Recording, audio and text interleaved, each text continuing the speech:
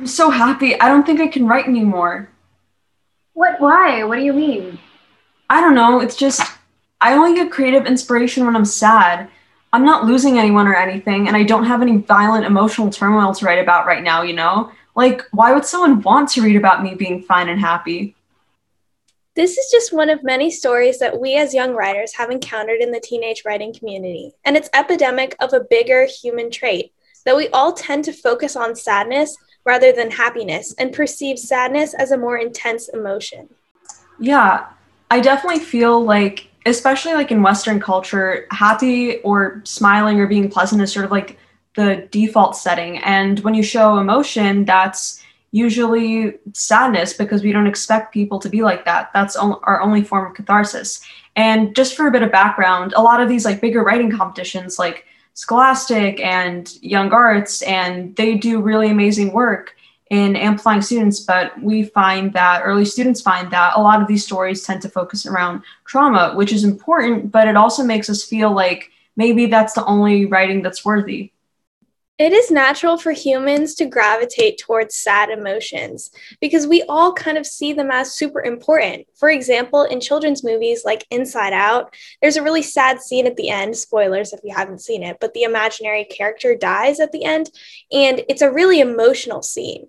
But even in that example, the word emotional tends to have this conflation with negative emotions and sadness, and we don't often remember that happiness is an emotion too, and it can be just as powerful, if not more, than sadness and loss when done correctly.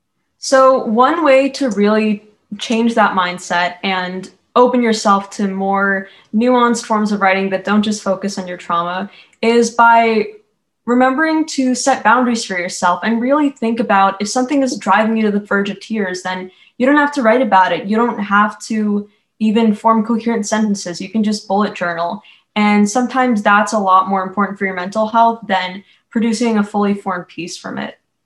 You don't necessarily need to expose yourself and be completely raw when you're writing. You don't have to write at the expense of your mental health or your emotional health or well-being. Like, writing doesn't mean that you need to completely or always be writing about your trauma or any other like intense emotion. Sometimes you can write about mediocre things like, eating fruit out of a bowl. That can be a piece of writing.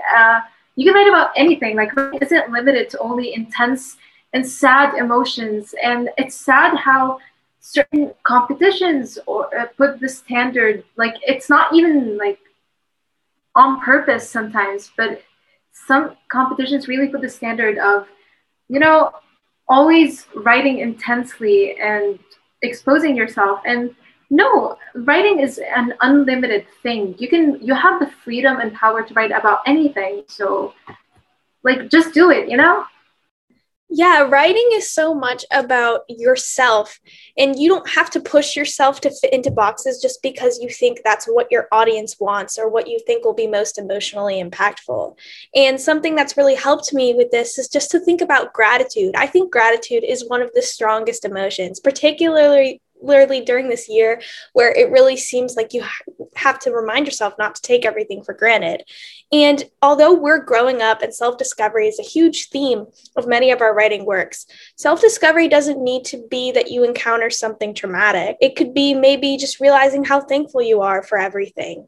The ordinary events often can be the most impactful things to write about. And I could list a million examples. Like, for example, The Catcher in the Rye is basically a guy walking through a city for like 200 pages, but yet it's so emotionally impactful because it's relatable. Honestly, I think it just comes down to writing what you want to write.